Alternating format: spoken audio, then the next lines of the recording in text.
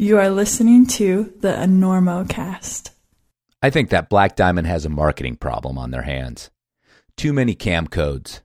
The C4, the Z4, the C3, the X3, the C3PO, and the R2-D2. Oh, hey, Disney lawyers. We'll scratch those last two. But their problem is your gain, because the reason for all the gobbledygook is that Black Diamond refuses to stop innovating their cams. First, they introduced the ultralight C4s, and 30% lighter equals pounds across the full rack, folks. Which means you don't have to think twice about that glazed energy ring you gobbled while standing in line at 7-Eleven at 4 a.m. on your Alpine Start. Then, if multi-sets of ultralights is too rich for your blood, they made a wink and a nod to the cheap dirtbags and redesigned the original C4s 10% lighter. Then, after another espresso or 10, they sat down and combined the C3 and X4 into the better, badder Z4. Finally, sort of as a joke, I think, they burped out the number 7 and number 8 Camelot so the masochists could masochist even harder. Are you keeping up? Well, the only thing to really remember is that the climber engineers at BD can't stop, won't stop making their cams better, so the next time you are plugging gear anywhere, you're set up for yet another best day ever. So go to blackdiamondequipment.com and check out the best protection money can buy. And you know what? It wouldn't hurt you to place a nut once in a while either.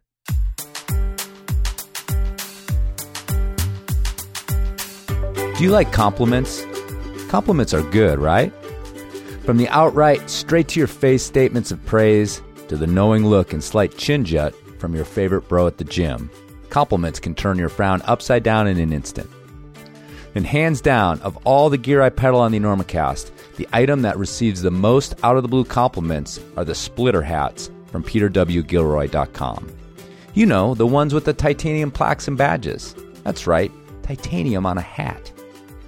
Peter started making these hats a few years ago and has kept the styles coming with designs inspired by the great mountain ranges of the world. So if you're one of those people with a head and who enjoys random praise from friends and strangers alike, go to peterwgilroy.com and check out the splitter hats and all the wearable art that Peter creates. Even better, receive a discount and help out the Enormocast by entering Enormo at checkout. That's peterwgilroy.com and enter Enormo at checkout.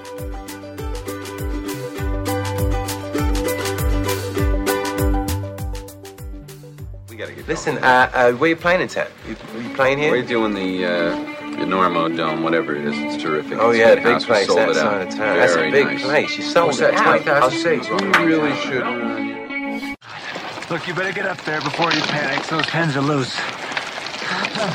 You're very good. I have really enjoyed traveling with you. I don't think so.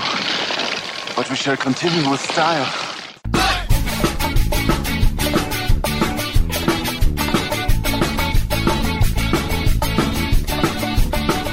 Weather, bad weather. Now or later, anytime. Today's show is brought to you by Black Diamond Equipment, with support from Maxim Ropes. And the fine folks at La Sportiva. And don't forget our charter sponsor, Bonfire Coffee. Go to bonfirecoffee.com and enter Enormo at checkout for a discount on great coffee and to support the Enormocast. And now back to the show.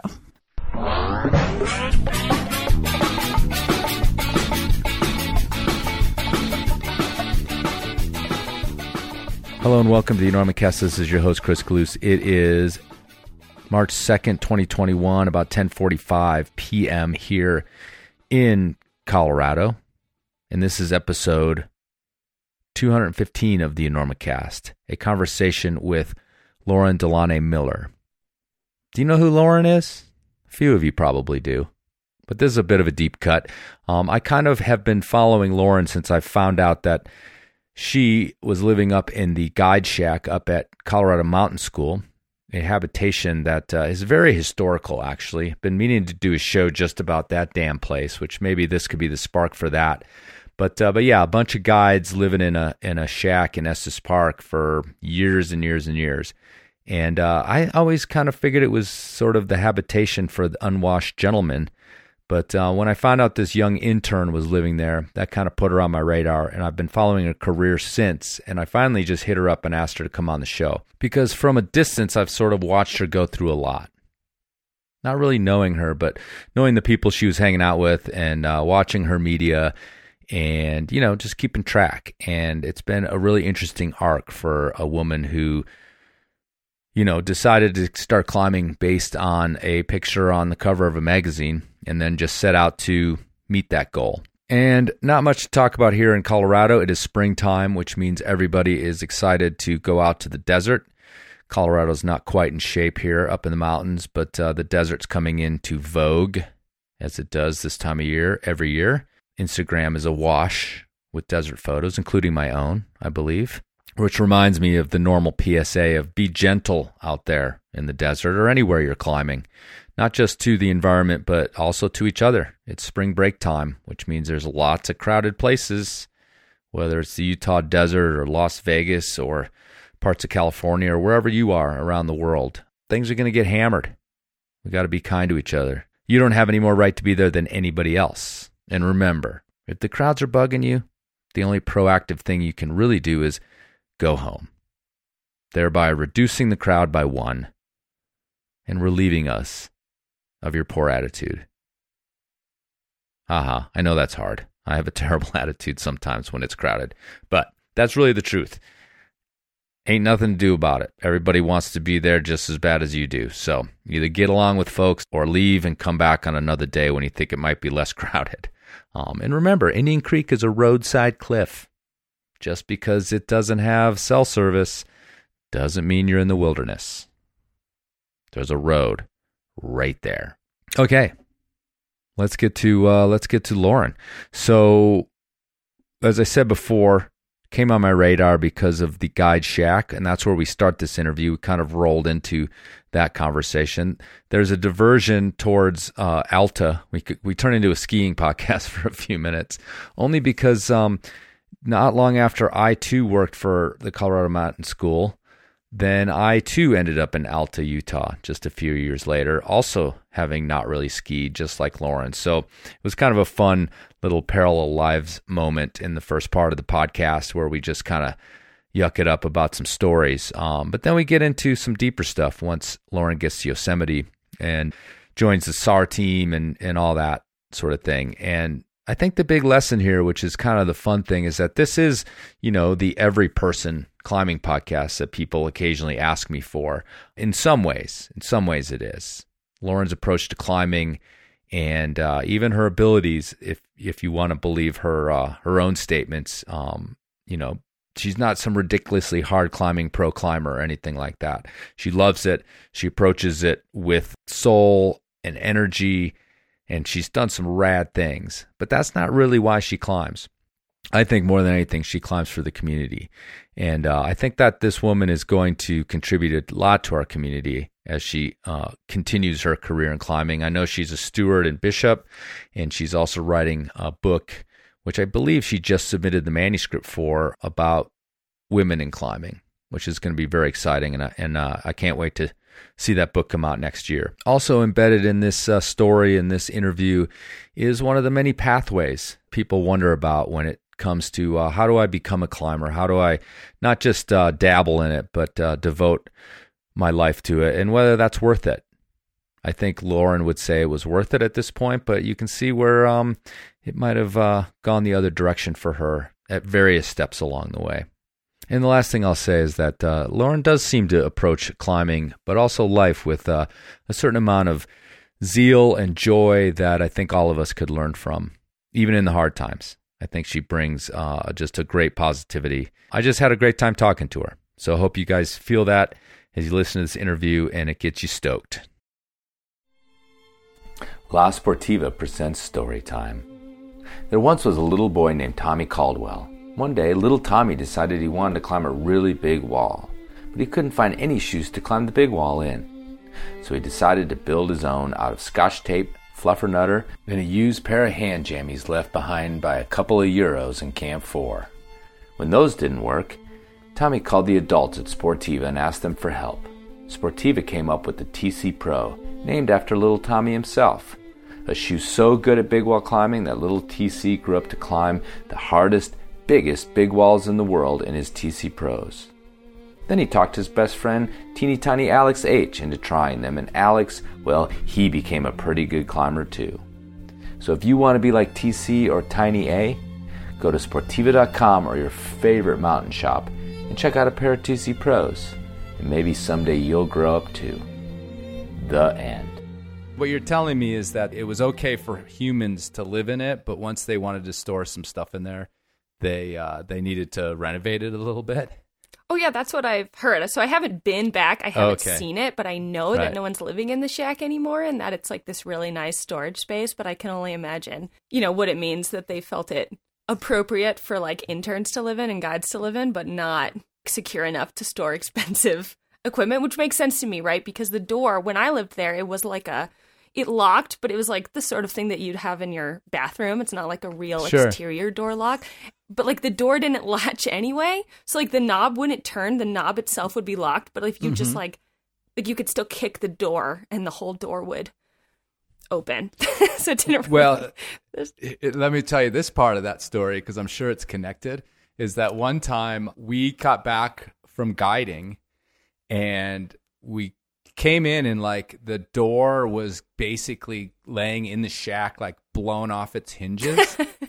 and it had been like this old, like a storefront door that had glass in it, like more that you could see through the whole thing. And so it was all like the glass had been kind of cleaned up and the door was sort of laying there. And we went into the office and we're like, what the hell is going on? And so what had happened is that somebody up the road, you know how you can like drive straight out and up the hill into that neighborhood. So someone had taken a spare tire or taken their tire off of their car and like set it down, and it had gotten rolling. And it had rolled all the way down that hill and like hit the door going 30 miles an hour, this car tire, right? Oh my God. And just like blew the door through the building and like hit the other side of the building, like went through and hit like the other wall past, I don't know what it looked like when you were there, but that would have gone past the wood burning stove and just like blew up this shelf back there too. Like if someone had been standing there, it would have seriously injured them or maybe killed them. Cause I mean, a car tire is a heavy object, like with the wheel in it, not just the tire. Yeah. So probably the door that was there was like something we, I don't know, found somewhere else to put on there. I would imagine it was like the same door if it was in that kind of state. Because we probably like were like, oh, I saw a door like laying in a ditch somewhere. Why don't we go grab that and put that on? Oh, yeah, and perfect. It probably was like an interior door of some like for like a kid's room. Oh, yeah, absolutely. To lock his sister out or whatever. Yeah, totally. Yeah, but at least so you had a fun. wood-burning stove. Oh, really? I spent a winter there, and I had like one little space heater, because there is electricity. There's just no like systems for anything. But it's so cold in Estes Park in the winter. Like I kept all my food in the refrigerator to keep it warm. Like to warm, keep it from freezing. To keep it from freezing. Yeah. Because I had heard that they had renovated it, but it sounds like they made it worse in some ways. I don't really know exactly what happened between when you were there and when I was there. And I don't really know a lot from that in between of who lived there the most. Sure. But like it's mostly guides coming in and out who live down in the Front Range, come up the night before, they've got to go up Long's Peak, crash, get up at 4 o'clock in the morning, do their thing, and then they go back to their house down in the Front Range because they do way more guiding down there. They don't need to live in Estes. But I just lived in Estes, and I did a summer and a winter and a summer all in the shack. Nice. And it was just, I mean, at the time, it was like a palace to me. But I mean, it was also the first place I ever lived by myself. And I didn't really realize that until I got there. Like I got this job with CMS and I drove down from Montana where I'd been working for the winter. And like I pull up late at night and Russell had told me, there's a key under a rock and like, this is how you get into the shack. And like in this moment, I'm parked outside of it and I realize that like I've never probably even slept in a building by myself alone. Cause like I lived in a dorm, I lived in a house with roommates, like I'd been ski bumming, we're fitting 8 people into a house. And so now I'm kind of scared. So I like find this key under the rock. I let myself in. I turn the lights on and like I'm tiptoeing from room to room because I'm kind of creeped out. It's super windy, so everything's kind of creaky. And like I turn the lights on, It's fine. Like, there's no murderers in that room. And like, I go to the one room, the first bedroom, turn the light on, fine, no murderers. And I like go to the back room and turn the light on and just lose my mind because there's a pair of boots with legs sticking out from under one of the beds. And I'm like screaming because it's like boots, legs sticking out from under one of the beds. Like, each of these rooms has like 2 sets of bunk beds. And I like run out and go back into my car and like sit there and try to think about like what I'm supposed to do because there's like a dead body under the bed. And like eventually I just kind of, there's like no one for me to call, you know? And so I just go back inside with a flashlight and like look under that bed and realize that it's like a dummy that they use for practicing avalanche burial retrievals. And like, I don't know if someone put it there to scare me or if like that's just where it got left. But like, that was like my first night in the shack. And I feel like kind of epitomizes like what it was like for me to live there. Like, it's just kind of one thing after another. Mm-hmm. That's so awesome. Because, well, did anyone ever say anything? Because if someone had put it there to scare you, they certainly would have come clean because that's like a brilliant gag. So if nobody ever said it, then it must have been just random. I mean, I can believe it. Just random. That's like just the history of the place that fits right into it. So yeah, that's pretty awesome. And then it's funny you said like living somewhere by yourself because it made me, I just recently tried to figure out, I was actually something like 36 or 37 before I actually lived somewhere alone. Yeah, it's kind of strange. In a house, like, because it was always a situation where I had roommates. I mean, not that I hadn't spent a night by myself somewhere, but actually have a domicile that was all mine. Yeah. Although it sounds like maybe the shack wasn't all yours if people were just coming and going too. Well, people were coming and going frequently, but I'd say like 50% of that summer was just me there. And there were other people that were kind of working there, interning, guides coming and going. Yeah. But yeah, I just like didn't realize that I'd never done that until I was there and I had to go into this little dark building all by myself. But well, that's all. I mean, aside from that first night, that must have been actually pretty sweet. I mean, a little place to yourself in the heart of Estes Park. Like, I felt so lucky. Yeah, like it's cool now as hell, when you're actually. like, no, it's kind of a dump, but it was like my dump, you know, like I lived in the shack. And like I could go into the main CMS office building there, which is super cool, but of course also really creepy. Like that building is the original Rocky Mountain National Park headquarters building. Right. And it's just old, beautiful, like really interesting. But of course, like part of my job was to clean that building because they like rent out some bunk beds for their students. Mm-hmm. Mm-hmm. And all of this stuff was stored in the basement. And it's like the most classic creepy basement, which has this whole walk-in safe with like this thing that turns and it's super creepy and like, you know, a little light with the string that you pull it on and it clinks on and you're like, someone's going to close that door at the top of the staircase and I'll just be down here for the rest of my life. Like the moment you walk into the basement, your phone doesn't work anymore. And every time I'd go down there, it would be, I mean, I was like in my mid-20s, but I'd be like, and like run to the basement and like get the thing that I needed and like run back up the stairs. God, I don't even remember a basement. Yeah, I mean, I worked there like at least I think like 6 seasons or 7 seasons, and lived in the shack for at least part of that, and lived in the parking lot for part of that. I have no recollection of a basement. God, I must have known about the basement though. But yeah, I guess I was never called to go down into the basement. No, I wasn't lucky like you are. No, I know. Yeah, super lucky. Just like cleaning bathrooms and having to get creepy stuff out of the basement. Yeah, that's awesome. So yeah, that's a real nice connection because I spent a lot of time in Estes Park in the summertime, one winter maybe only. I was smart enough not to spend a lot of winter time there.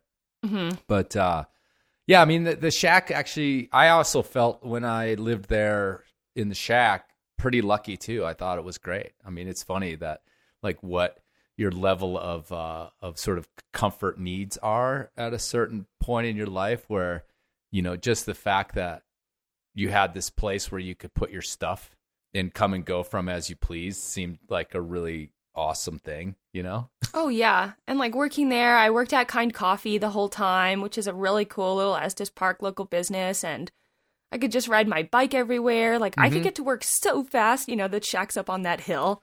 And, I could get all the way to Kind Coffee with hardly pedaling at all. And, I just had... Estes Park was so formative for me as a climber. Like, that's where I really learned how to rock climb. And I really only moved there because someone on Mountain Project had said that it was a good place to learn how to climb so that you could go to Yosemite.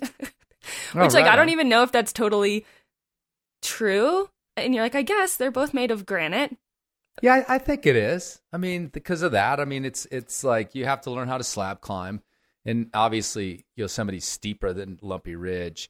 But, the granite's the granite. And slab climbing, you can't. It definitely makes more sense than, even Eldo comparatively, I think. Oh, yeah. Yeah, but also, when you're in the Estes, Eldo's in your backyard, too. So, and it's, again, I was exactly the same way. Those are the places I learned how to climb as well. And, there's a lot of gear climbing and not a lot of bolted climbing. There's more than when I was there, but there's still not a lot. So it's like you're dragging a rack around most of the time when you're climbing. Oh, yeah. Lumpy is just if you can climb 5'9" at Lumpy Ridge, you can probably climb 5'9" anywhere. You're probably going to have to do some run-out slab climbing. You're probably going to have to do something wide or flaring or funky or, something that's just not super straightforward. So, yeah, I feel like it was super helpful to me. And, Lumpy, it gets a little overlooked because the park is right there. But, man, right. I had so many fun summer days climbing in Lumpy. Yeah, totally. Yeah, me too. That's totally the case. And year after year going back there. It's funny, though, because I don't go up there very much anymore. And I remember, there was a long period where I wasn't there and I went back and I'd climbed a lot more in Yosemite, and I'd climbed a lot more steep limestone and things like that. And I remember going up to the book at Lumpy and just being astounded at how low angle it is. Yeah. Like George's Tree, that route? Oh, yeah. I epicked hard on that my first year in Estes Park. No, it's heinous. That thing's complete heinous. Meltdown. Yeah. I brought that up for a reason. Not that I knew that had happened, but certainly it's this weird... the gear's terrible, and it looks like you should just be able to stand up and walk a bit. Yeah, it's so weird. But yeah, I remember looking at that thing holy cow, that's low angle. What? Where am I? And then the goddamn OA, right? The at least what we called the OA, the Osiris. Oh yeah. Yeah. We always called it the Osiris Adventure. Super adventurous. It's shortened to OA, which is a 5'7", 4 or 5 pitches, right? And you could watch your fellow guide drag their clients back into the parking lot, bleeding and scabbed up, and you'd just look at them and you'd be like, OA? And they'd be like, yeah, OA. Well, my first epic there was on the J Crack. Oh yeah, that thing's... I was in my first ever player of Mythos, and they're so blown out that my actual big toe is on the rocks. It's sticking all the way out of my shoe. So, every little jam, my skin is rubbing against the granite. And of course, right, it's this big arching J, and it's 5'9" but at some point you have to leave the crack and traverse out because it gets steeper and thinner, and then it's actually 5'11", but when you're in the crack, it feels so much safer than actually traversing out. So we ended up just aiding all the way through the 5'11" part because we definitely could not climb it. But looking at the crack and looking at the slab, you're I'm not going out there. You're how bad could it be? I climb 5'11" in the gym sometimes, and then just hours and hours. That was the first route I ever tried to climb. Really? On Lumpy Ridge, yeah. Oh man, yeah, that's funny because I have an early whipper story where I fell out at the end of that traverse. Oh my God. And I slid down because it's very low angle. Yeah. And I kind of, turned back towards the crack because you're taking this sideways pendulum fall. And I ran and slid my hand, and I fully put this huge water blister across the entire bottom of my palm just from it, me just pushing it as hard as I could against the rock as I fucking slid 20 feet sideways and 20 feet down. Yeah, so J Crack. Yeah, it's a classic. Yeah. A must do. Yeah, awesome. That's super cool because I mean, like I said, it's like we lived parallel lives quite a few years apart. So super cool.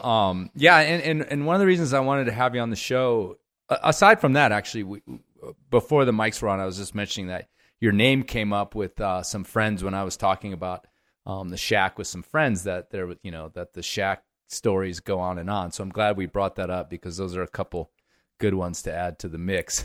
the dead body under the under the bed will go into the lore for sure. But just looking at like kind of who you are as a climber, it's not easy to follow like your career. It's mostly like I guess social media that I've sort of noticed, but I feel like you've done so much in kind of a short time. And not necessarily like I'm saying like you went and did like 1 billion climbs, although I'm sure you've done thousands of climbs. But there just seems like you got into so many different angles with climbing and so many different things in a pretty short period of time. So I think this sort of talk kind of does lend itself to the arc of like your career with, stopping to talk at certain points about some of the things that you've gotten involved in, like being in Yosemite, and here you were at the guide school in Estes Park, and coming down from Bozeman. I don't know what you were up to up there, but you certainly got around. And one thing that kind of belies that breadth of experience is like looking at you on your Instagram is like, it looks to me as a 50-year-old like this kid that's just having a blast like all the time. And, totally. Yeah, and like the grin is like such this big part of your Instagram feed. And looking at you now, it's like there it is also, and it's so infectious and so fun. And yet, I know that you've dealt with some harder things as well in your climbing, with something that you wrote for the Climbing Zine, which I'd like to touch on as well. So that's what sort of brings us to the table. It's just like a really, I don't know, it's kind of like this really exciting thing to see this young person, in my opinion, that just like kind of went for it and seemed to have this audacity. So I kind of want to get to what that's all about. And it seems like maybe you started climbing in college. I did. Yeah, I went to the University of North Carolina and started climbing in the gym. I mean, it's pretty surprising to me looking back now, but like the Chapel Hill campus has 2 climbing gyms. Mm-hmm. I mean, it's a really big campus, but it has 2 separate climbing gyms, and then there's a town climbing gym, and then there's like a series of climbing gyms in the whole area. Even though there's very little classic rock climbing, within an hour. Over an hour, you get some really like great local crags. Nothing you would travel to North Carolina for, but if you live there, like you have a... Don't get the North Carolinians on my ass about crags. There's great climbing to travel to in North Carolina, and it's in the mountains. Okay, cool. And in central North Carolina, there's like a great couple local crags. Okay, cool. All right. But I mostly... So I like saw a picture of Alex Honnold on the cover of National Geographic when I was in a doctor's office. And I was like, where's Yosemite? Like I had no idea, that people rock climbed. I didn't know. Like I'm sure that I knew that people climbed mountains like Mount Everest or something. But like I don't think that I really knew that people rock climbed because I don't think that I had ever seen rocks like that to even consider it. Like I was not outdoorsy. Where'd you grow up? I lived in New Jersey, right outside of New York City, until my sophomore year of high school. And then I moved, like, pretty abruptly, like, halfway through high school. Okay. But, like, not outdoorsy. Like, in high school, my parents made me go camping, and I, like, was so mad. When, like, I decided that I was going to be pissed the whole trip. Right. Because I was like, how dare you make me go outside? Well, it's funny. My parents, it was earlier than that. It was more like middle school. I went camp, and my parents like never to this day cease to remind me like how awful I was on that trip and how much I hated it. So yeah. Yeah, so I think my parents still are kind of trying to put these pieces together. Right. But like I don't know, something about it just seemed so ridiculous that I was like, that seems like a thing that I should probably do. And so in that moment was kind of like, I'll climb El Cap in 5 years. And like I did not know how to belay. Like, I did not know how to tie into the rope. And I thought that seems like the ultimate of that sport. And, like, I was just kind of on an academic path. And I thought, well, if I can't do that in 5 years, I should just go back to what I'm doing.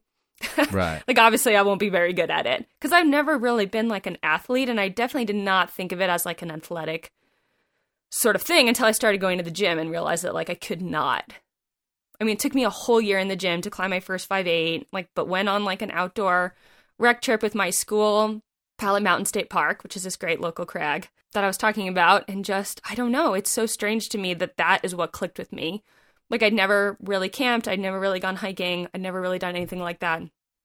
But something about it just seemed so awesome, and then I just started... No, wait. Let me back up. So this is the cover of Alex doing the famous... Yeah, and thank God standing ledge. Backwards, Honalding. Mm-hmm. This is the Honalding moment.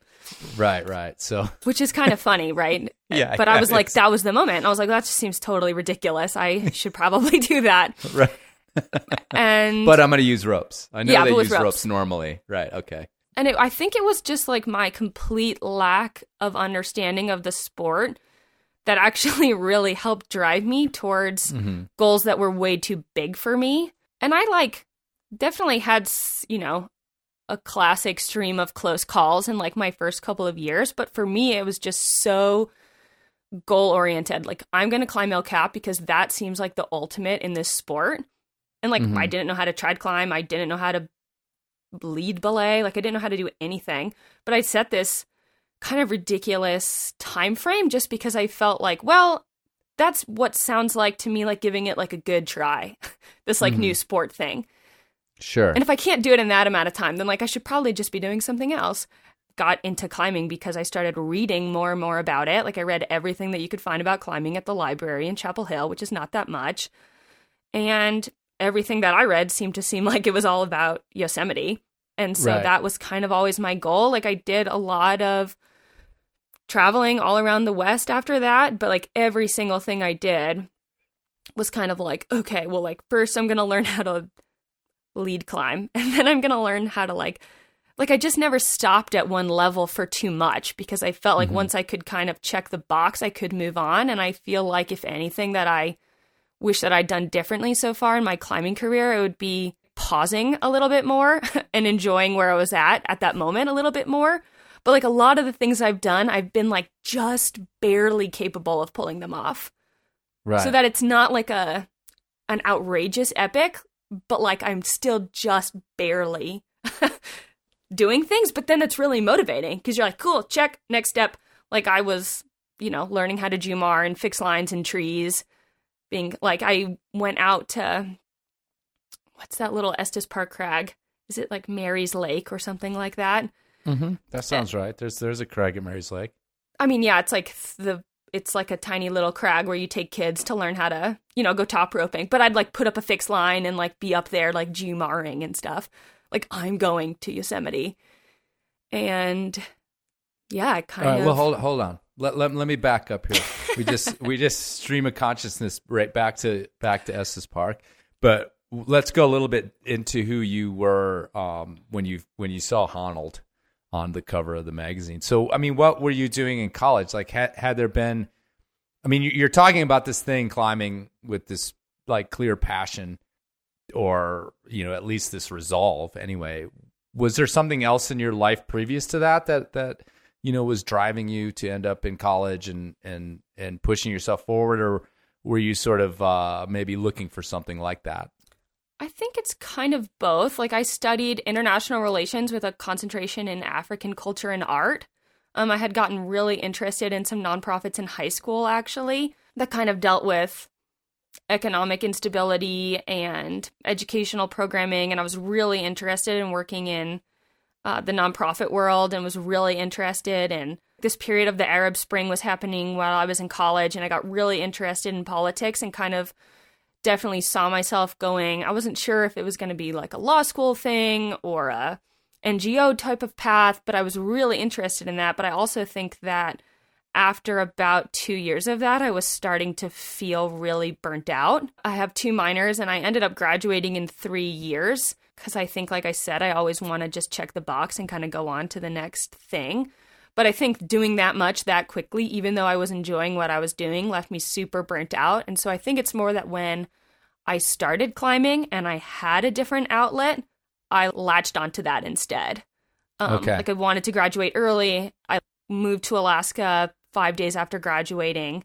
It was really pendulum-y. I really knew what I wanted to do, got super burnt out, became like a full-fledged dirtbag in Alaska, doing zipline tours and taking people top roping within a really short period of time. And I think I had just, once I had realized, oh, I don't actually want to do that, climbing was the only other thing that I really liked doing. So I was like, It was easy at that point to be like all in. Okay. All right. So we are sort of gathering data here on a personality trait. For sure. And this is not unusual. I don't think this type of personality, like latching on to climbing and going at it the way that you have, in a sense. So the Alaska, you ended up like finding some job doing zip lines in Alaska. Super random, but like my college friend's brother had moved to Alaska, and then he was a kayaker who got hooked up with this guiding company, and he was like, I got these friends who climb, and like they would be awesome to bring up here. So like we all went up there for the summer. This is in Skagway. This is like Southeast Alaska, where they do a bunch of cruise ship tours.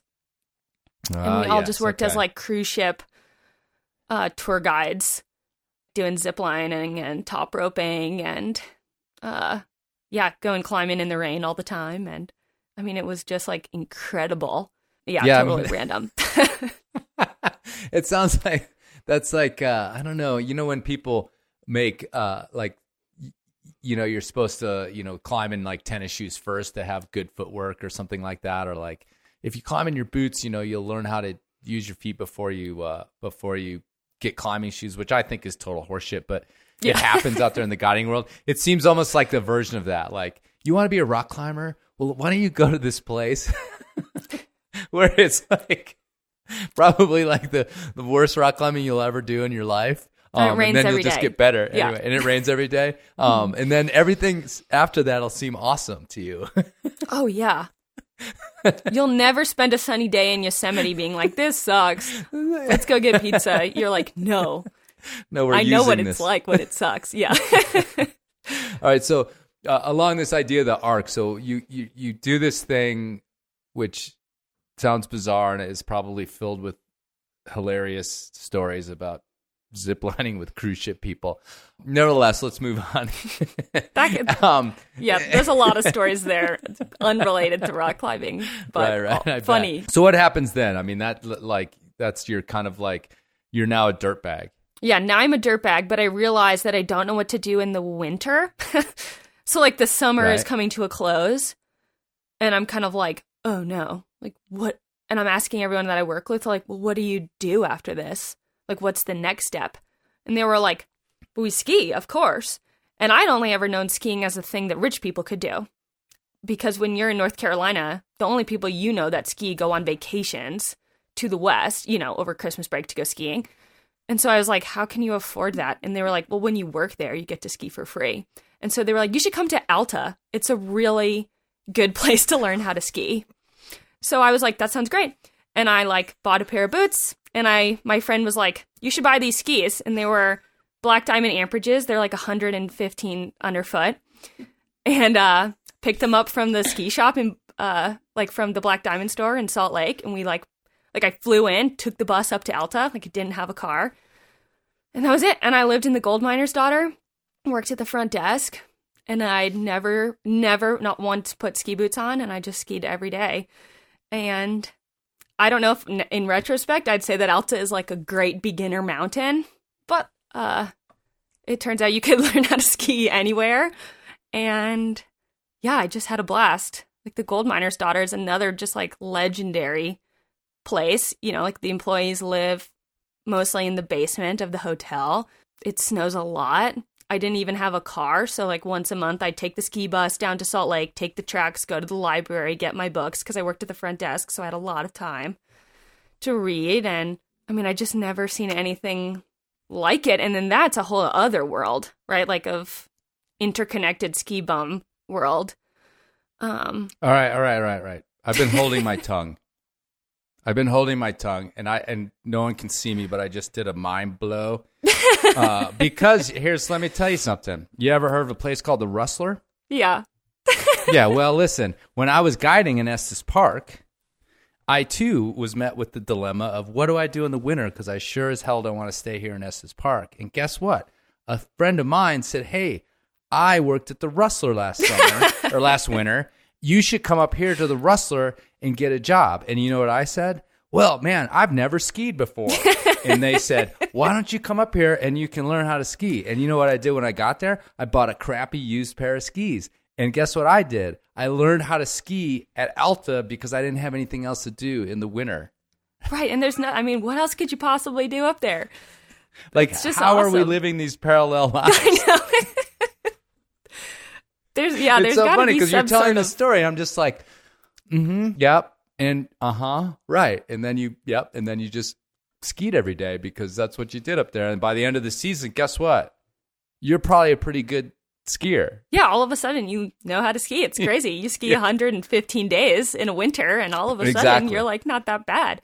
I mean, and the gold miner's got to be the coolest place I've worked. Like when I worked there, there was a policy that you got ski time every day. So you would never work like 9 to 5 if the lifts ran 9:30 to 4:30. Like you'd work in the morning and get off by 2 or 3 so that at least you could get out, or you'd work in the evening. And like, it's just... Yeah, so, I mean, I haven't been there in a while. I'm sure that things are a little bit different as they join up on all these kind of combo ski pass things, but... Right. As soon as you started talking about it, I know your experience was like the same as mine, even though it was like 20 years later or whatever, because it like that whole cycle up there in Alta or most ski areas, it just doesn't change that much. No. You know?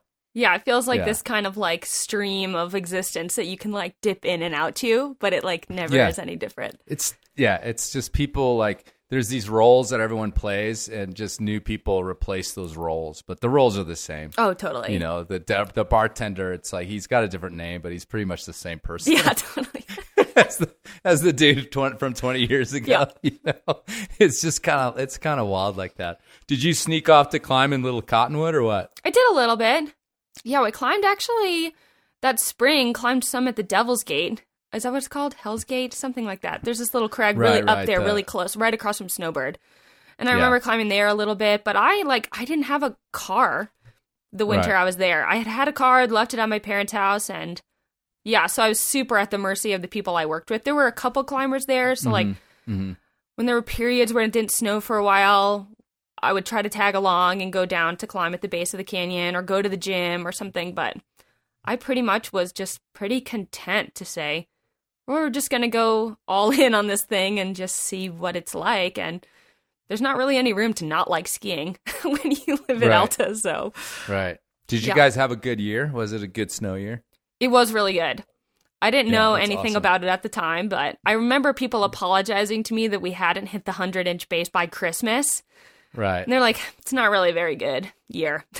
But it was still like a 550-inch year overall or something, especially like with the Inner Lodge thing that they've got going on. They're like, well, it actually snowed so much that you can't go outside by law because every building in Alta is in a natural avalanche path. And you're like, what?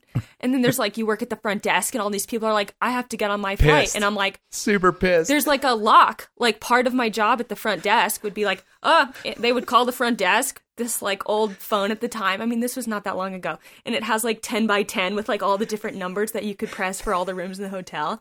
Like, Gold Miners, this is Lauren. And they're like, it's Inner Lodge. No one can go out. We'll let you know when it's lifted. And then you just like walk up to the front door and like lock it with a key. And you're like, no one can go outside. Like so much so that we actually carry some sort of like nicotine gum at the front desk to give to people because they can't go outside to smoke. Relax. And we don't want them smoking inside, so we give them free nicotine gum. I don't know if this is a it practice anymore. Just everybody calm down. But it's awesome. Everybody. Because then it's so funny because I actually dated a deskie. Yeah. And so I know all about this whole argument about, you know, people with a lot of money who are not used to not being able to do whatever the hell they want. The greatest thing about Inner Lodge, which is that then when it's lifted, you've got this magic window of time in which you're already at the mountain and everyone else has to drive up from the city, which takes like 40 Totally. minutes. So you have Totally. like 40 minutes in which instead, I think that's why, you see these pictures of people skiing in Alta and it looks like a ridiculous amount of snow. Because instead of skiing like a 10-inch day and then another 10-inch day and then another 10-inch day, like you didn't get to go outside at all. So then when you finally get to go outside, there's like 30 inches of snow. And so Yeah, totally. You get and this there's not enough magic people window. to ski it off. It's really Well, even the awesome. more, and this is like this is turned into a skiing podcast. I know. The more special thing, and that also like that kind of thing, I realized years after that is never going to happen to me again unless I go back there, which I'm not going to, because there are like the downside of being stuck in altitude. Yeah. In a lodge with all the same people for 100 Yeah. and how many days, but nevertheless, is the absolute perfect storm is when a slide would rip the road between Alta and Snowbird. Yeah, the Superior would rip. And now you're like literally no one can show up. Like no one can get through there until the loaders like pull the road open. And yeah, those days of like we're just going to ski for a couple days by ourselves with just like lodge guests, and half the lodge guests were scared like to go out into 30 inches of powder. Yeah. Like they believed the snorkel stories or like the stories Right. of like like that you were going to go out there and suffocate. Right. Yeah, so an incredible place. All right, so you're skiing in Alta. You've been a zipline guide. Like, when does like the climbing like fully kick in? Okay, so then this like next summer is kind of like the low moment in which I'm like, all right, I really got to figure out what the priorities are here. So I want to go rock climbing. It's the end of ski season. I realize I like skiing. I like rock climbing more. And the only place I like know anything about rock climbing or know anyone is in the New River Gorge, which is where I climbed mostly while I was in college, once I kind of had started to figure it out. And so I had a friend there. I moved out to Fayetteville. The climbing in the New is not that great in the summer. I couldn't find a job to save my life. Basically living at my friend's house for free because I didn't have any money. And he's like, well, just pay me when you make the money because you don't have a job yet. And I never got a job. And I had a friend from Alaska who lived in Breckenridge. And he's like, the resort's opening for the summer and I'm sure that you can get a job. And having been a zipline guide, I got a job on the zipline in Breck and I moved out to Colorado. And this was kind of like my real big move. Like I got a car and I moved out there. And I was like, I'm not driving east ever again. I felt like I had finally actually moved to the West because all these other times I had like flown to these places. And then in between, I went to my parents' house in North Carolina. So now I really felt like I was doing it, but like Breckenridge itself does not have tons of climbing, though you have access to, the climbing down in Boulder. So I was working up in there, driving down to Boulder. And at the end of the season, I felt like, wow, I really should probably just go to Boulder because there's a lot of rock climbing there. Then I got a job teaching kids at ABC, the kids climbing gym in Boulder, which is one of the coolest jobs that I've ever had. Super flexible, super fun, really cool people work there. But I couldn't afford to live in Boulder, so I had this like Ford Explorer that I called the Exploder because it was breaking. I mean, it didn't have a working battery. Like you had to jump it anytime you wanted to go anywhere, but Boulder's very walkable, so I just parked it behind the climbing gym and just slept in it and then would walk everywhere. So I didn't have to buy a new battery. And that was kind of the first time where I was on the cusp between dirtbagging and like actual kind of homelessness. Like I definitely would have lived inside if that had been one of my options at the time, Right. Sometimes I felt like, wow, I am living the dream. And other times I was just like, this kind of sucks. Like I would much prefer to live inside. And then it just seemed like, well, winter is coming. It's getting cold. This isn't really working out very well. I like this job, but I work 10 hours a week and they can't get more hours. And then I had a bunch of friends from that same crew in Alaska going to Big Sky. And so I just kind of bailed on Colorado entirely and went up to Big Sky and skied there for the winter. And without having to go into all the details, it was really fun, but it definitely solidified that like I'm a climber who skis, not a skier who climbs. Like I like to rock climb mostly. And so I didn't really feel like working at a place like Big Sky where you ski every day and that's your outdoor activity was really what was like suited to me best. Like it was really fun. I really like learned how to ski because I basically did boot camp for 2 years. But after that, it kind of helped me realize that I liked climbing a bit more than skiing, and I wanted to like make that the focus and live somewhere where I could climb and then travel to go skiing if I had to, not the other way around. But I guess it was that fall that I was working in Boulder that I went to Estes Park for the first time and climbed on the J-Crack. I actually slept in my car in the parking lot outside the shack. And that's when I was like, okay, Estes Park is going to be the place. Like, this is where I really want to live. That was like, I really connected with it there. So then the whole winter I was at Big Sky, kind of my goal was to get back to Estes Park. And I had done like little bits of guiding and stuff. That's what let me get a job with the Colorado Mountain School. And that's how I ended up moving back to Estes Park. But really the big thing about my winter in Big Sky was that I worked 65 hours a week every week of that ski season to save up money so that I could go to Yosemite the following fall. Because I was like, I'm going to go to Estes for the whole summer, and then I'm going to be ready, and I'm going to go to Yosemite. But you're going to be interning, right? Yeah, so I was interning. I got my so SPI. You need to save your money ahead of time. Right. Yeah. So I knew I wasn't going to make that much money when I was there. Right. So I saved a bunch of money working in the ski town, which has much more money-making potential. Got to Estes Park with like this chunk of money that I knew was going to let me, take 6 weeks off in the fall to go to Yosemite. And so then my goal for the summer, like I had the money. So then all I had to do all summer was feel ready from like a climbing standpoint, which was super motivating because I'm like, I'm going on this trip.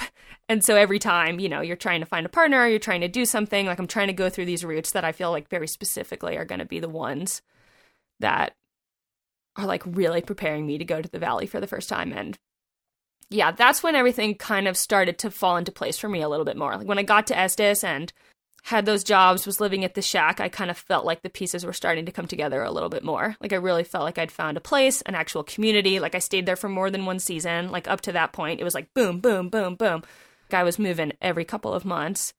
And once I got to Estes, like things started to slow down in a good way. Like I felt like, okay, we can just be here. Like we can just do this for a while. This seems to have everything that you need. You don't need to move every 3 months. And that was like a really, like I felt like I could really exhale in Estes for the first time after kind of running around trying to figure things out for a little while. Going back a little bit, and you've got, you said you grew up kind of at least suburban city, maybe city. You went to college for something obviously different than outdoor rec. There's these parents that you have dropped into the conversation. It's a couple points. So what are they thinking?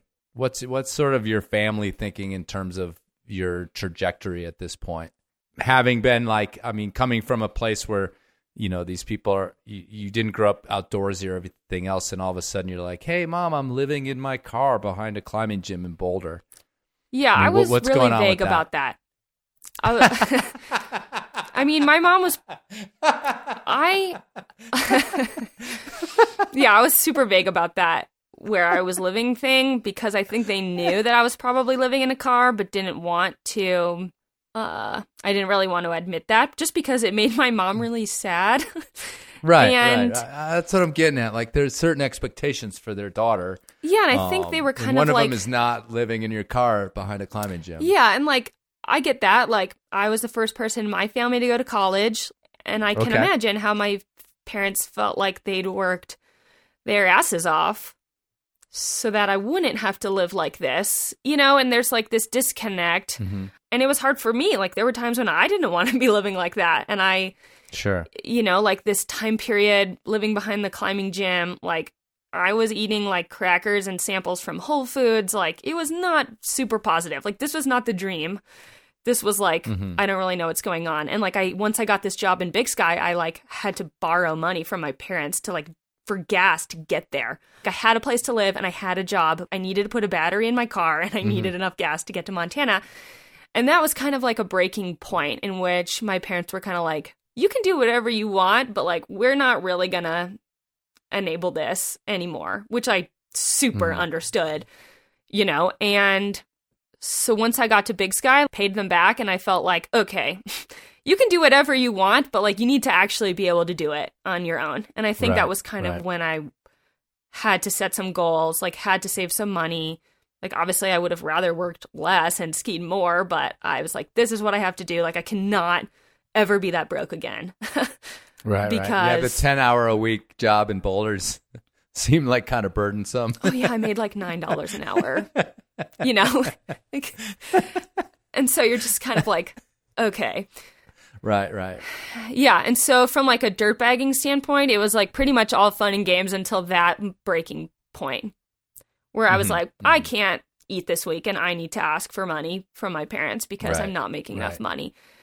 And that's when I was kind of like, okay, you either need to like have a career that lets you do this or something like that because this just like isn't working.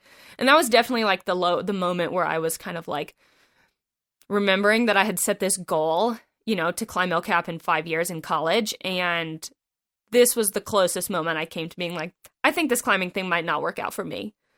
Like I was definitely feeling like I'm not really good at it. I really like it. I'm obviously never going to be like a professional rock climber based on my rock climbing abilities alone. You know, like I was just like, what is the point? But then, you know, you'd go out and have this day of all days climbing in Eldo and just feel like, okay, this is super cool. So like, you just need to figure out how to make it happen. And I think for a while, that's why I got super attracted to guiding. And that's how I ended up in Estes working for the Colorado Mountain School, because it seemed like, okay, that seems like one way. You're not gonna, I'm not gonna be rich, but I'm not gonna be nearly as broke as I was before. Yeah, and that was definitely kind of the drive towards also trying to find places where I could work a little bit, because it felt like, yeah, I was never gonna put my parents in that situation again, where I mean, I pretty much was just asking for money because I'd been like dicking off for 2 years. Like I'd been kind of working towards my goals, but not, you know, just like not taking things very seriously. So tell me about the first trip to Yosemite then. Oh my God. As far as steps towards your goal. Yeah, and so I was really lucky. Like I had these jobs in Estes Park that were going to let me just go to Yosemite and come back, and basically said, when you get back, you'll just start working again. So I knew that like I had this chunk of money and I pretty much was just going to stay in Yosemite as long as I could. And it was like the perfect trip. So I drove out there with my friend Sarah. We drove all through the night. We came into Tuolumne like well after dark, so we couldn't see anything. Drove all the way down to the valley. There were people sleeping in line for Camp 4, so we just like drove straight to Camp 4, put our sleeping bags on the ground, got in line, and then just woke up sleeping on the floor of Camp 4, you know, waiting in line for a spot. And I spent like a month there climbing all the time, mostly just getting on classic free climbs, you know, climbing on Middle Cathedral, climbing Serenity Crack, like climbing all these just like beautiful multi-pitch routes. I had one, it was kind of like my first half wall. Like I jugged the Leaning Tower behind a friend. It was terrible. Like I had my PDF version of Chris Mack's How to Big Wall Climb, a Super Topo book on my phone, and was totally just like, okay, like step 1, attach GMARS to rope. Like step 2, attach GMARS to harness, you know? And we super epicked, but we did it. And it was, yeah, just super inspiring. And then like I had this great group of people that I fell in with in Camp 4. And then I ended up going with them, spent a little time in Joshua Tree, went to Red Rocks. Like they were all from the Front Range. And so we like slowly worked our way back by Thanksgiving, kind of climbing all the way, went to Indian Creek, slowly climbed kind of all the way back as one spot, you know, would get too cold. You'd like move to the next one and then move to the next one, and then ended up back, you know. And I was like, when I have $200, I have to go back to Estes Park. And that's pretty much what I did, and ended up back there for the winter. And that trip really was special. And I wasn't like big wall climbing. Like I didn't just show up ready to do those things, but I did feel really proud of doing a lot of those classic multi-pitch routes. Climbed the East Buttress of El Cap, climbed Snake Dyke. My first route was the Nutcracker, and it just felt like so heroic, you know? And yeah, just was in love with it instantly. Like, wasn't good at it, but was in love with it, and like just had an amazing time. Like I had no other obligations. Pretty much ever since, I've always had some other things going on. So even if I'm on a trip, you know, oh, you're kind of working on this writing project. Oh, you have to do this other thing. I had nothing else to do. And it's really one of the only times I've been able to go on a trip like that. And I can't really imagine another time when I might be able to, you know, unless you're out of the country somewhere where you can't have cell phone service, even if you want it. It was like no one was trying to get in touch with me. Like I had nothing to do. And how did you end up sort of being a denizen, if you will, of Yosemite? Kind of the turning point that allowed me to spend more time in Yosemite was that I actually started doing a little bit of gear reviewing and work on the website for Outdoor Gear Lab through some friends that I had, and that was all remote work. And so once I started doing that and realizing that I could do it pretty sustainably if I was living on the road, then that was like what the dream was for me at the time. And so I got a different car that was a little more livable. I had a 97 Chevy Astro van, and that I had taken the Greyhound bus from Boulder out to Grand Junction, bought this van, drove it back, and I had that for a while, and I just started being able to do all this remote work, and that was a really cool balance for a while. I really liked writing. I had done a lot of writing-based things in college, and so it felt like I had work that was actually more than just money-making work for a while, and I got to be wherever I wanted. So then once I realized I could work remotely, I was like, well, I'm going to Yosemite, because I didn't know how else you would possibly live there, because I had no idea how you would get a job there or anything like that. And so that summer, or so I should say, I went back for the fall with a group of people from Estes Park. And among that group was Quinn Brett. That's the fall that she did 7 Walls in 7 Days with Josie McKee. And we all camped together and had this fantastic time. I climbed a bunch of small walls, air quotes, small walls, like the Lost Arrow Spire, all these things in total aid style, multi-day hauling, not epicing in a dangerous way, but really taking a long time, to learn these things. But did that, climbed the Washington Column a couple of times, but at the same time was watching Josie and Quinn climb and all camping together. And that was this huge moment for me of realizing what it meant to be a real Yosemite climber.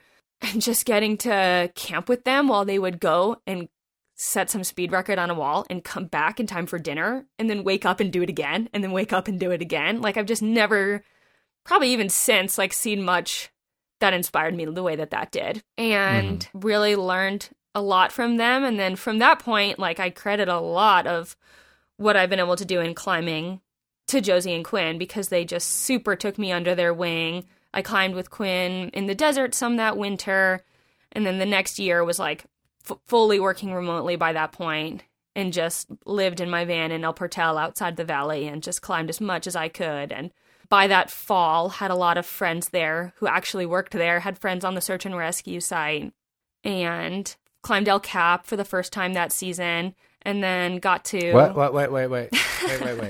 We can't just blow past that. That was your goal. That was my goal. It was, yeah. And I will say, the reason that I'm blowing past it is... Hold on. Yeah, the reason you're blowing past it is because when you live in Yosemite...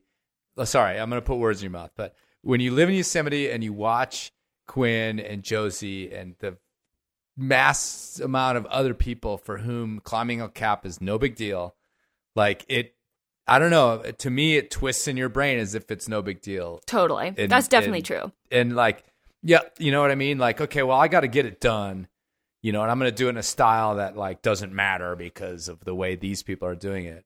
But it's a shame because it's still a big deal to do it for your first time. No matter how you end up doing it. And for sure. And it felt like that when I did it. It felt like the culmination of everything that I had ever tried to do. I climbed the nose. Did you get sub 5 years?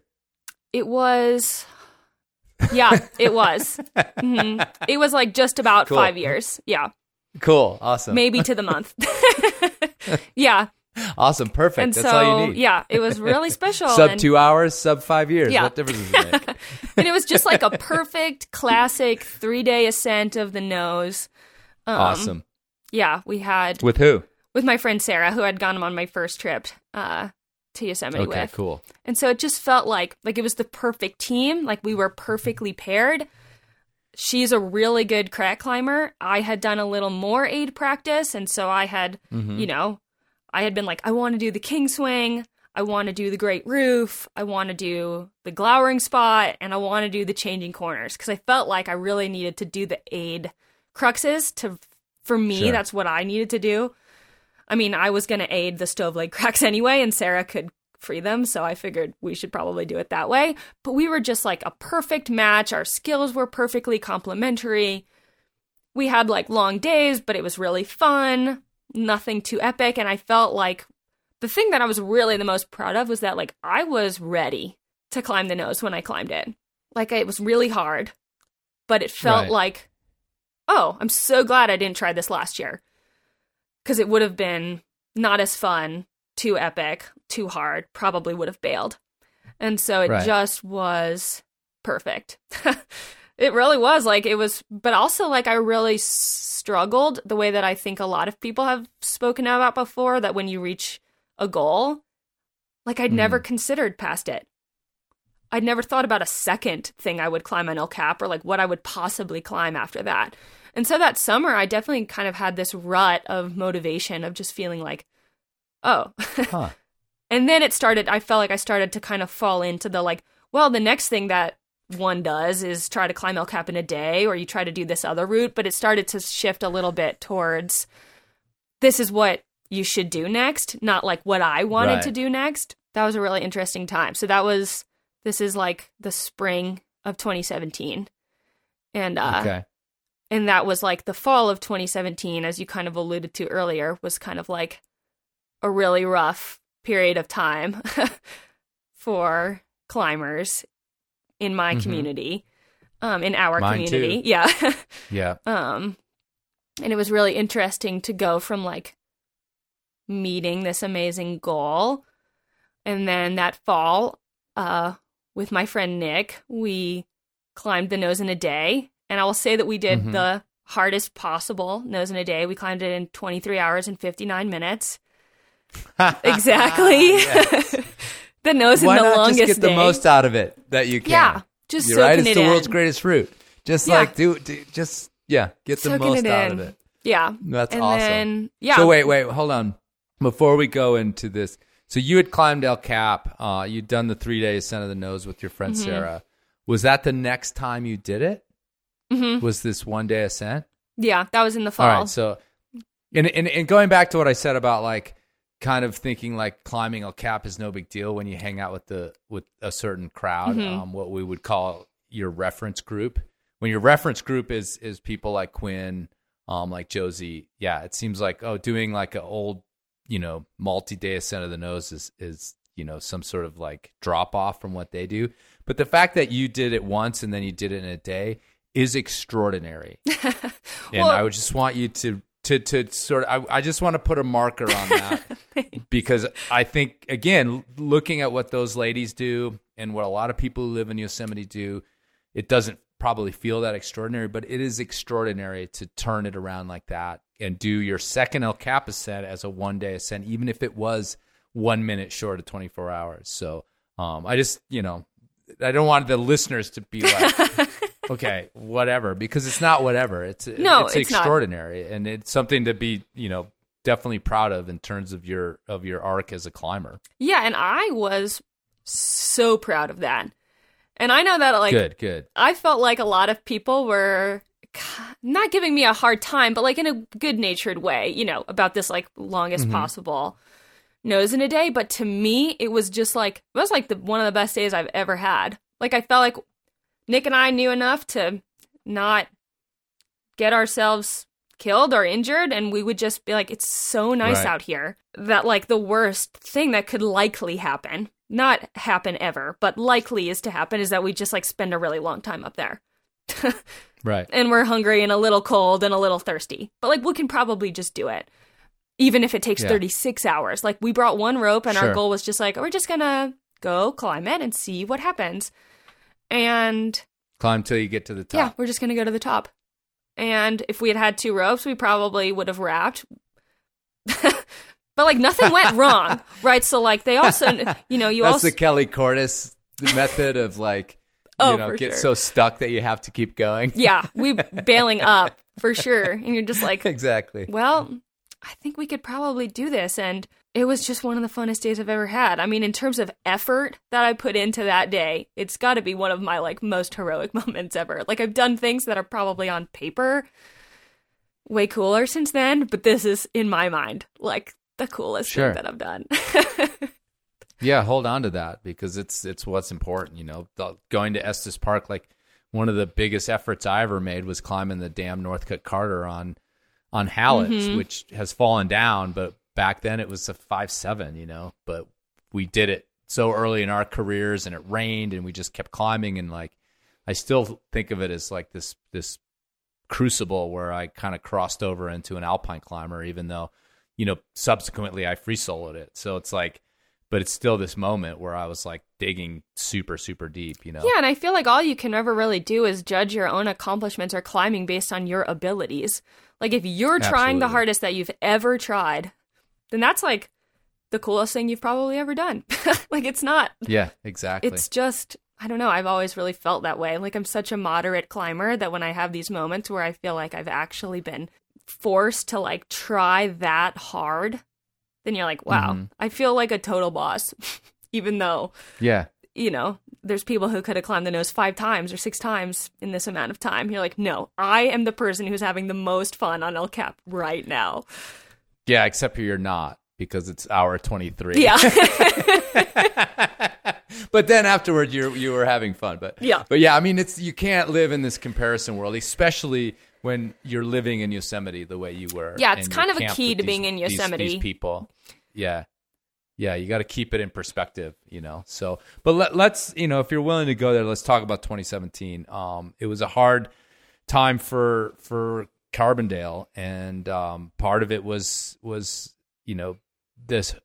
happened to Quinn. So let's talk a little bit about that. This mentor of yours. Yeah, and so it's all just so connected, right? And Quinn and Josie have talked a lot about this since. But so I was staying in the valley at my boyfriend at the time, now my husband's house, Bud. He's a climbing ranger in the valley, or was at the time with, he worked on the search and rescue team with Josie. They're best buds. Quinn's out climbing. Libby's there. Like, we're all hanging out. It's a super fun time. And so to back up, 3 days before Quinn's accident, which I'm sure a lot of people who are listening know about, the 3 of us actually climbed the Triple Direct in a day, which is, the first bit of the Salathé. You climb the Free Blast, then you climb the middle 1,000 feet of the Muir Wall, and then you traverse over into the nose, right under the Great Roof, and climb the nose to the top. And Josie had this vision of doing a all-female one-day Triple Direct, because as far as we'd known, that probably hadn't been done before. Really, at that point, we could probably mostly name, if not have a pretty good estimate of, like, women who had climbed El Cap in one day on all female teams. I mean, I was like not really up to this, right? Like this was a couple weeks after my 24-hour NIAD. So like that's where I was at as a climber. But like Josie and Quinn brought me in on this mission, on this like, like this is a mentorship mission. Like they could have climbed so much faster without me. And it was just so meaningful to me, Like Josie and I had talked about it previously. We'd actually tried it that summer, bailed because it was August, and like that's a terrible time to try to climb El Cap, and especially in a day with very little water. And so, I mean, I just really respected that. I kind of like assumed that when Quinn showed up that Josie would go with her, because this had been her goal, and she had kind of been like, but we talked about this, and like I'm not going to do this without you, because we said that we would do it. So we went as a team of 3, and I mean, I led like a couple of pitches. But that's when you're watching the masters, like I'd gone from getting to camp with them and watching them go off and climb the thing and come back to like being up there with them. I mean, especially having been in Estes Park, like looking up to Quinn all this time and then actually getting to be up there with them. It was a magical day. We had so much fun. And so we come down, and the next day, we learned that Hayden and Inga had died. And I had met Hayden very briefly, in the Front Range. Josie and Quinn and Libby and the people that we were staying with knew him more. And so then the next day is kind of when we got more news about what had happened. And everyone in our whole Estes Park community had felt in our Yosemite community, I should say, was really just shaken. I mean, whether you knew those guys really well or you didn't and you looked up to them, like I think everyone was kind of following this news as people were learning more. And I remember being, kind of surprised when the next day Quinn and Josie were going to go climb the nose. But that's who they are. They're people who love climbing and who feel like, well, when things are great, you go climbing. When things suck, you go climbing. Like, this is the thing that we do because it's the thing that we love to do. And so I knew that they were up there, and I, of course, was resting because I just had, like, the hardest day of my life, basically jogging behind them. Like, I was going to be out for 2 weeks from, like, an effort like that. So they're up there again. And yeah, I remember I was driving back to my boyfriend's house, and he called me, and I thought he was at work. They had a rescue training that day. And so he called me, and I was surprised, and he just said, "Where are you?" I was like, "Well, I'm on my way back to your house." And he's like, "You need to come here right now." I was like, "Well, yeah, I just said I was on my way there." And he just hung up the phone. And at this time, there was all this traffic in Yosemite, so I had to circle through El Cap Meadow to go back to the village, right? Like, I was coming from one side of the valley, but it's a one-way loop, so you have to go down to El Cap Meadow and come back. And I circled through El Cap Meadow, and I saw the search and rescue, and I saw all the people in the yellow shirts. And I wasn't part of SAR yet, but Bud was, and I kind of had a sense that something was going on. And then I, like, started to get really nervous. And yeah, when I got to Bud's house, he basically just said that there had been an accident, and Quinn had taken a big fall, and Josie was okay, and we needed to get our stuff, and we needed to go down to El Cap Meadow. And he had actually pulled off from that rescue in a lot of ways, because feeling a little too close to Josie and Quinn and not knowing if that was, like, a very good idea, you know, if he was going to be able to make really good decisions in an environment like that when there was very little information. And so we got some of our stuff together, and I said, "Oh, you know, Quinn gave me her keys in case we had to move her car while she was gone for the day. So, like, maybe I should just, like, I'll be able to just get her stuff and I can meet her at the hospital." And there was, like, a moment in the car when Bud was just kind of like, "I don't know if we're going to go to the hospital." Right. And that's when the kind of enormity of this situation kind of hit me, which felt so crazy because we had just been up there together doing exactly the same shit. I mean, not exactly the same, because you don't climb El Cap in a team of 3 in 16 hours the way that Josie and Quinn climb the nose in half as much time. Like, the tactics aren't exactly the same, but, like, you're playing all the same games. And so we go down there, and I don't know, it just felt so slow. Now, having worked in search and rescue and having been involved in climber fatalities and been involved in El Cap rescue, you realize that when you're in it, it feels like things are happening really fast. But when you're watching, it feels like things are happening really slowly. It feels like no one's doing anything, which is obviously not the case.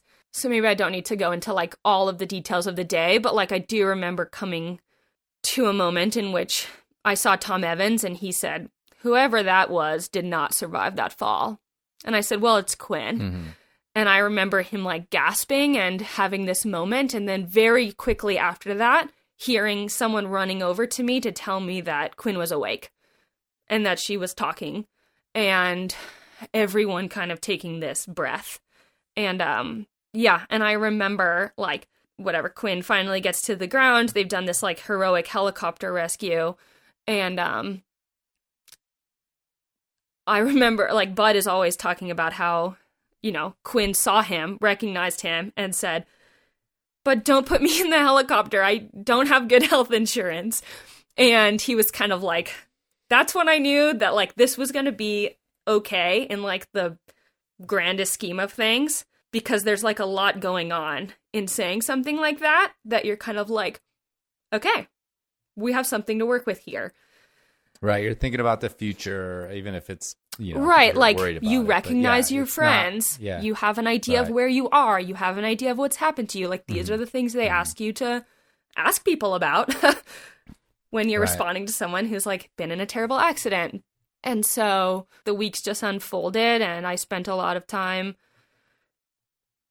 going out to the hospital before Quinn got to go back to Colorado. And it was just such an interesting year for me because I had gone in like a matter of a couple of months from like my ultimate goal that had been driving me to go climbing since day one to, I don't think I want to do this.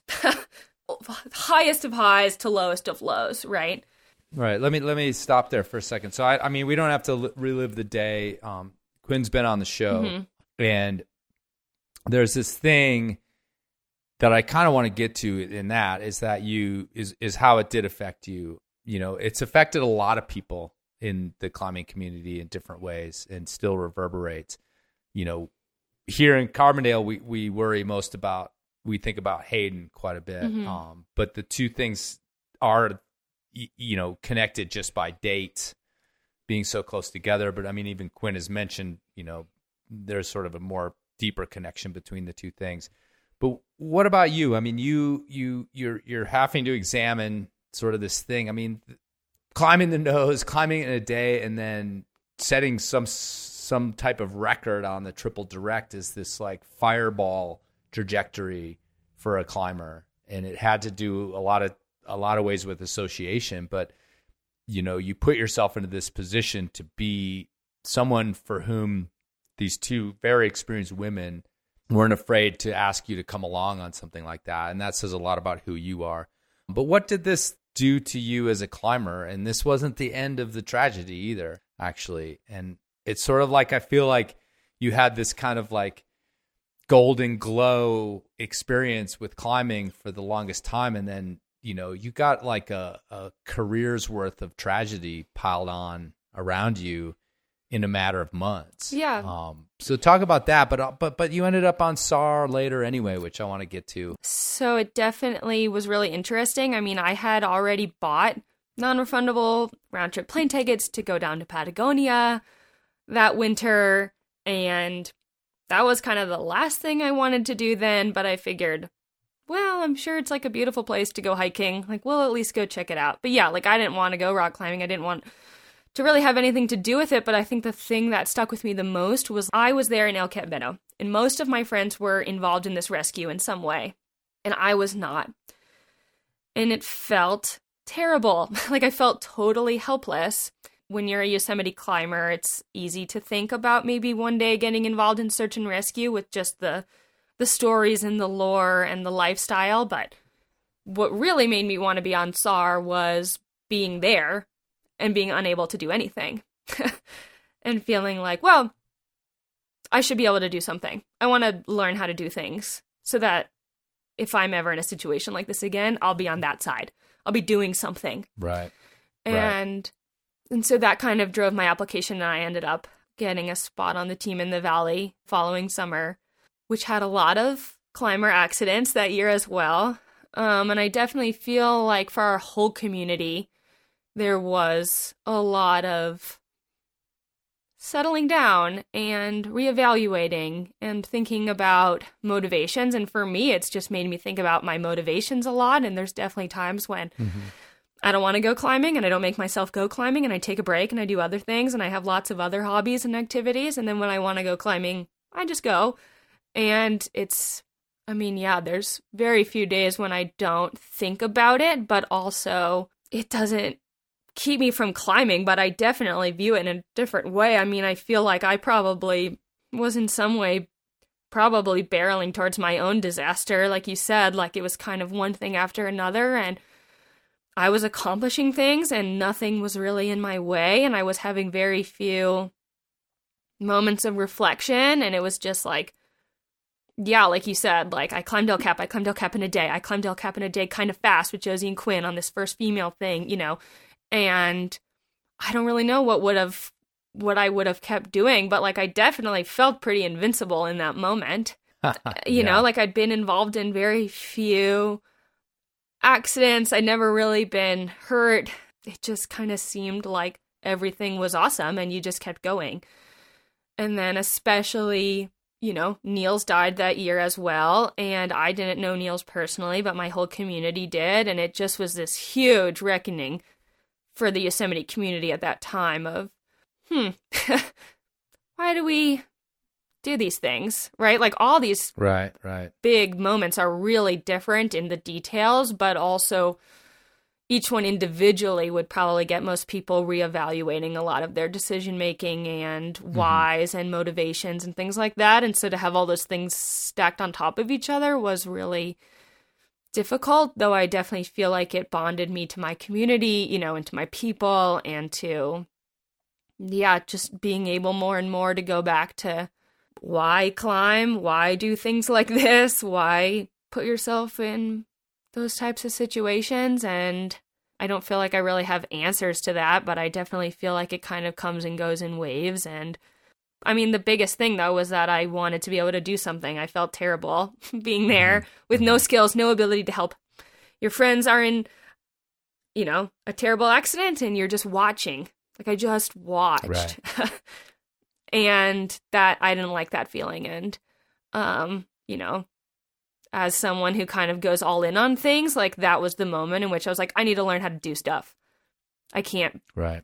Like so much of the way that day went the way it did is because Josie is so skilled and has put in so much time to developing a skill set in which when the worst things happen, she's prepared.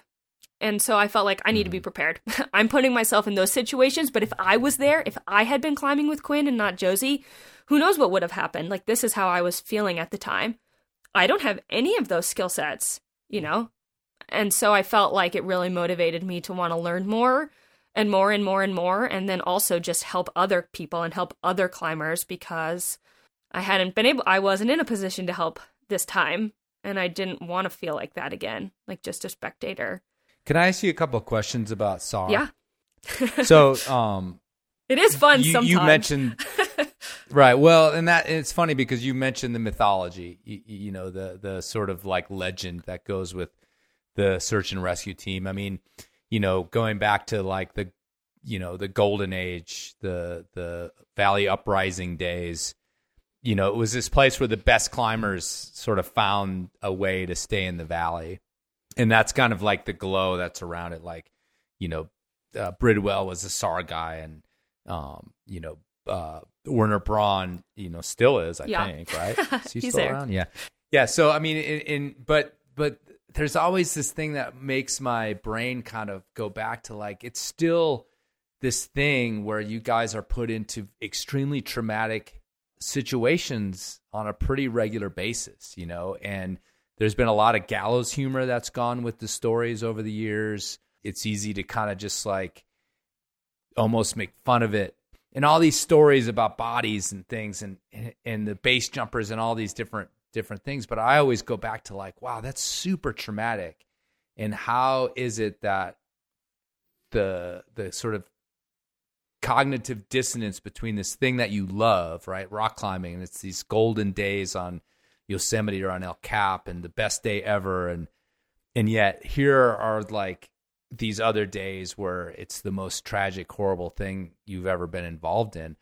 With your experience, like how do you sort of square those two things, and is that a conversation among the people on SAR? Is there sort of support for, you know, this like meeting of the worlds that clash together? Greatest day ever, most horrible day ever. Totally. On maybe a regular basis. Yeah. And so to answer the second part of that first, I will say that things have changed quite a bit, I think.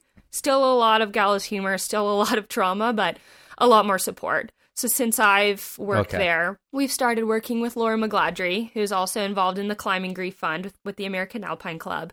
And we're doing, I feel like we're kind of her guinea pigs in a lot of ways for practicing, you know, and being an example, I should say, of what it looks like to be a volunteer search and rescue team. Because we still are. Like, you're not an employee of the National Park Service.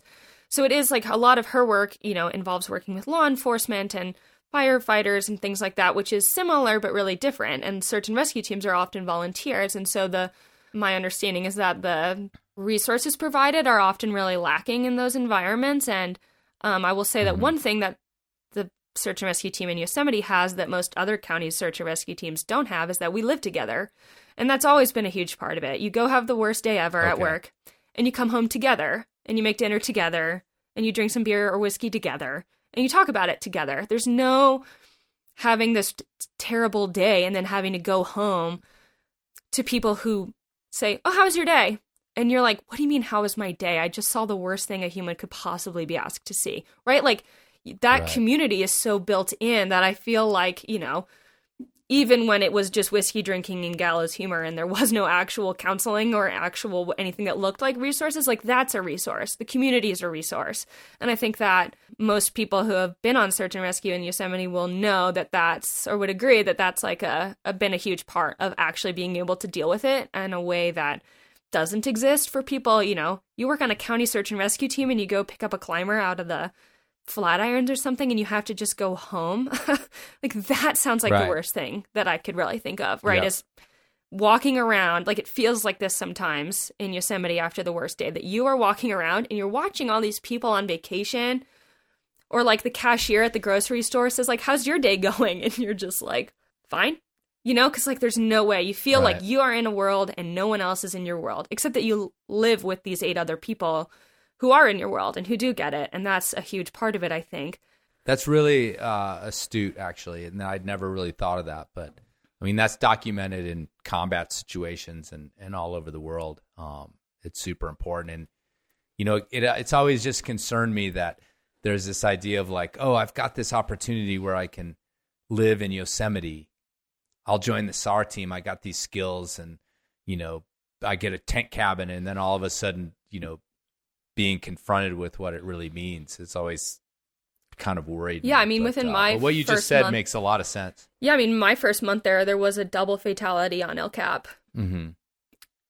And yeah, but I do feel like that community aspect of it is the thing that keeps people going, that keeps people coming back year after year. You'd have people just quitting in May, you know, if they didn't have that. And I will say that things are different now, like I mean, not to get into the nitty gritty of like NPS policy, but things are definitely changing and evolving in terms of like who is involved in what operation of the fatalities, in terms of like what law enforcement is supposed to do and what the SAR team is being asked to do. And it's like definitely, at least in the last 10 years, if not just 5 years, the policies have changed a lot so that it's, that you still have to do some like terrible things and see some terrible things. But then to get back to the first part of your question, for me, I feel quite lucky that even though I've seen and been involved in some pretty terrible things, I've always been able to leave those days feeling like my team and I personally and the larger rescue operation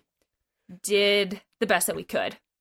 I've never, luckily, been in a situation in which I feel like someone died because we didn't do something fast enough or well enough, or we made a mistake. Sure. And I feel like that's been one of the things that I've relied on internally, you know, is that, is trying to separate the difference between, say, this climber died of a traumatic brain injury and I was there. It's not because we didn't do the very best thing we could possibly do, or someone has died before you get there. And then your job is to make sure that they get delivered to their family and to their loved ones. And like, that's your job now. And I've always, like, we've usually been able to accomplish that. And shifting the goal, I think, is really helpful, you know, and that like sometimes your goal is not to save someone, which sounds kind of strange, but there's a lot of things that are out of your control. People have heart attacks, people hit their head, and there's nothing that you can do about it. Even, you know, sometimes you're in situations in which you're like, to be honest, if this person was in a hospital, they probably still would have died. And so when you can kind of try to bring that objectivity to it, which is obviously very difficult, I just feel lucky that I've never been in a situation in which I feel like anything could have been different, and the outcome would have changed if we had done anything differently. Obviously, there's room to learn and to change practices and to do different things, but I've never been in a situation in which I felt like the outcome would have actually been any different if we had done something differently.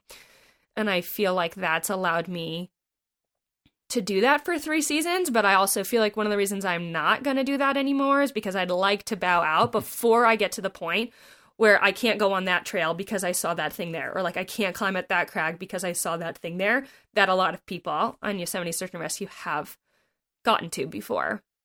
Yeah, it's just like I said, there's the mythology and the SAR team kind of like legend, and then I just always slip to the reality of it of like, wow, as a personal climber, I've dealt with traumatic injury, I've dealt with broken bones, but I haven't dealt with a death, and I've been lucky. I mean, 30 some years, not that my friends and colleagues and climbers I know haven't died, but I haven't been there.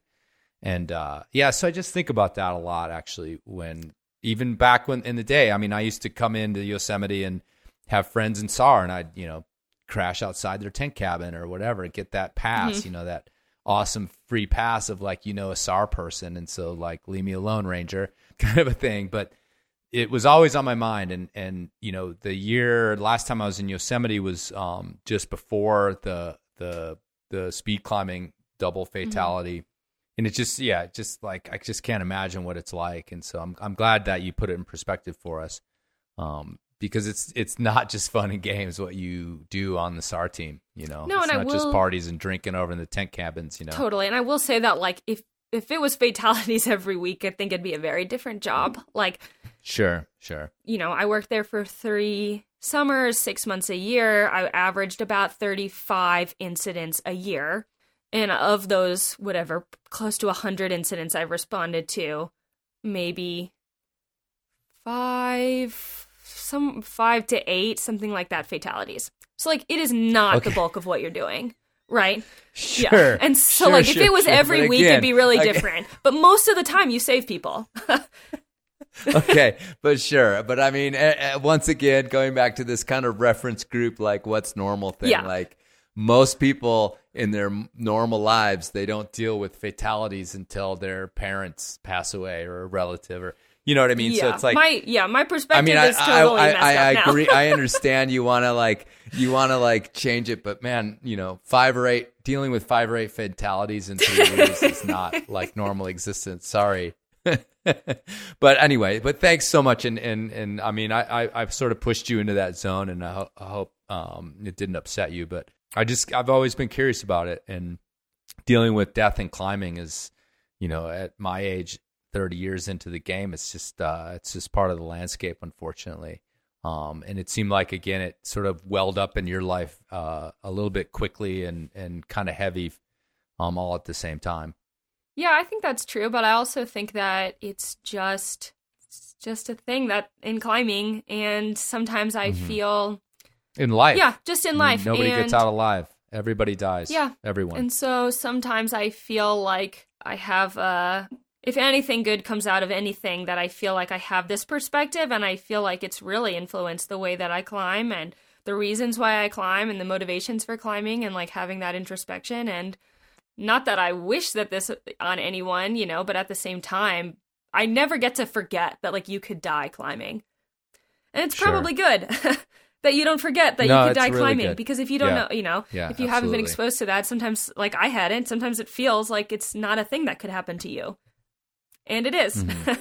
Well, and to put it, to be climbing with those, those women, they have superpowers, would have been a perspective that, gave you this idea that this is all, well within hand, and unfortunately, the very starkest example was given to you in that sense. But let's move on and finish up, because we've been here forever. This is awesome. So you've married the Yosemite Ranger that I'm sure you grew closer to during that rescue, and you're living this life in the East Side, so far removed from that kid in North Carolina. You right? Totally. But at the end of this goal, right? This kind of like path you very consciously put yourself on.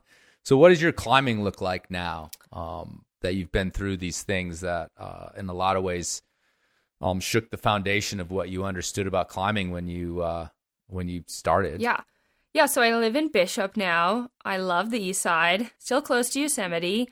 Love that you could pretty much climb in Bishop any day of the year. If you tweak the elevation a little bit, like you could find something that's always in, and I just love it here. And for me, really, this winter climbing looks like mostly on paper. So I've been working on a book that's being published by Mountaineers Books, which is an anthology of stories about the history of women climbing in Yosemite. It's huge. It's pretty much I climb very little and read and write about climbing a lot right now. So I'm looking forward to turning that in and getting to actually go climbing and not just talk about it all the time. But yeah, so that's kind of my big thing. I mean, as a climber, I really like moderate climbing. I really like classic climbing. I like being a little bit scared, but not too scared. I love scrambling in the High Sierra. But yeah, I mean, the big thing that I've been working on is this book, and it feels like such a nice way. You mentioned like feeling really removed from the kid in North Carolina who like dreamed of going to Yosemite one day. Now it just feels so cool to me. Like I connected to the climbing community through reading about climbing, right? And when I got to Yosemite, I felt like, I don't actually feel like that literature is very representative of what I'm seeing with my own eyes. And I felt like that's bullshit. Basically, and I was like, someone should do something about that.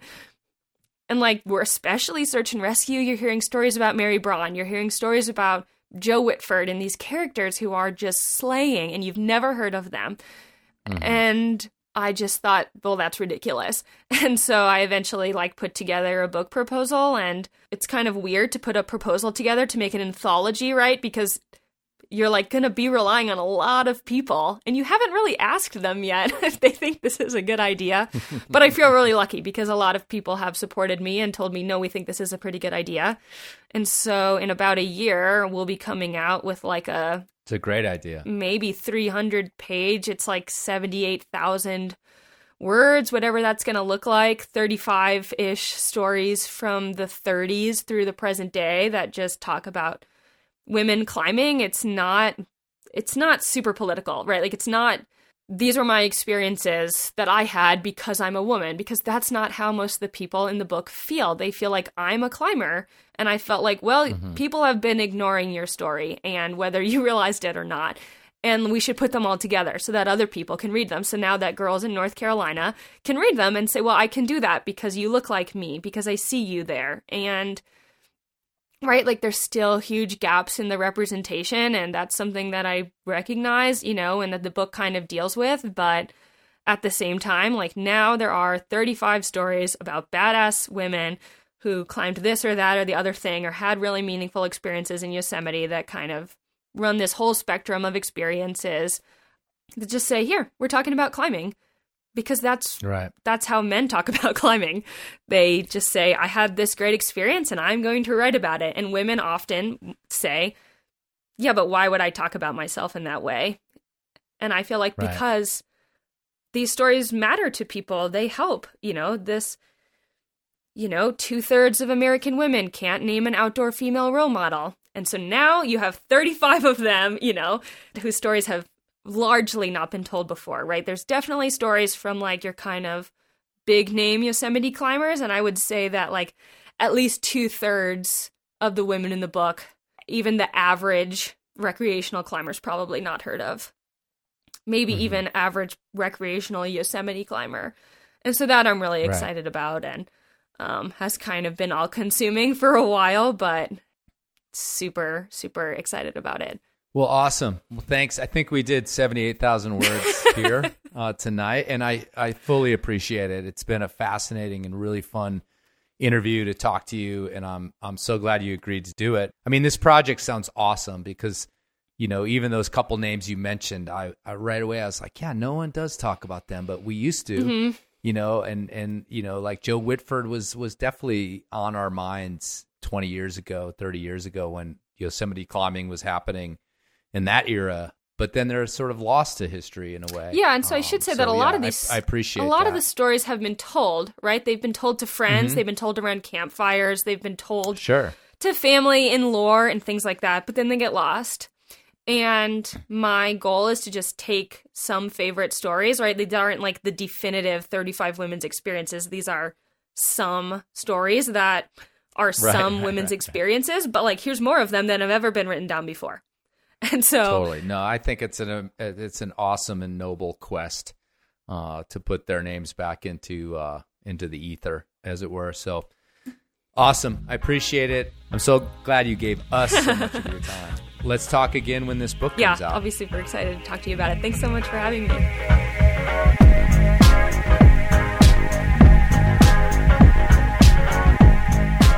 All right, folks, thanks for listening, and thanks to Lauren for doing that. I just came swooping out of nowhere and was like, do an interview with me, please. And she was like, sure, what the hell. But a lot of fun, right? Cool as hell. I'm glad she's a climber. I'm glad she stuck with it. Didn't just turn into a ski bum. Also stoked on this book she's working on, so you can follow her progress on that on Instagram. Lauren Delaunay Miller is her Instagram. And let me tell you, just go for the grin. You need to pick me up? Head over there for the grin. You'll get what I mean when you get there. Also, you can follow her progress with the book at laurendelaunay.squarespace.com. But it's hard to find her by just Googling. If you can't figure it out, I'll link this all on the Enormocast post so you can go find Lauren and get on board. All right, everybody. Have a good time out there. Spring break. Be careful. If you're in the northern hemisphere and you don't ice climb, then you're probably going to dust off your rock climbing skills coming up here. So be careful. Refresh. Review. Don't be embarrassed the first time you tie that knot. You can't figure it out. It's okay. Just take your time. And of course, look at your partner and say, hey, can you check my knot?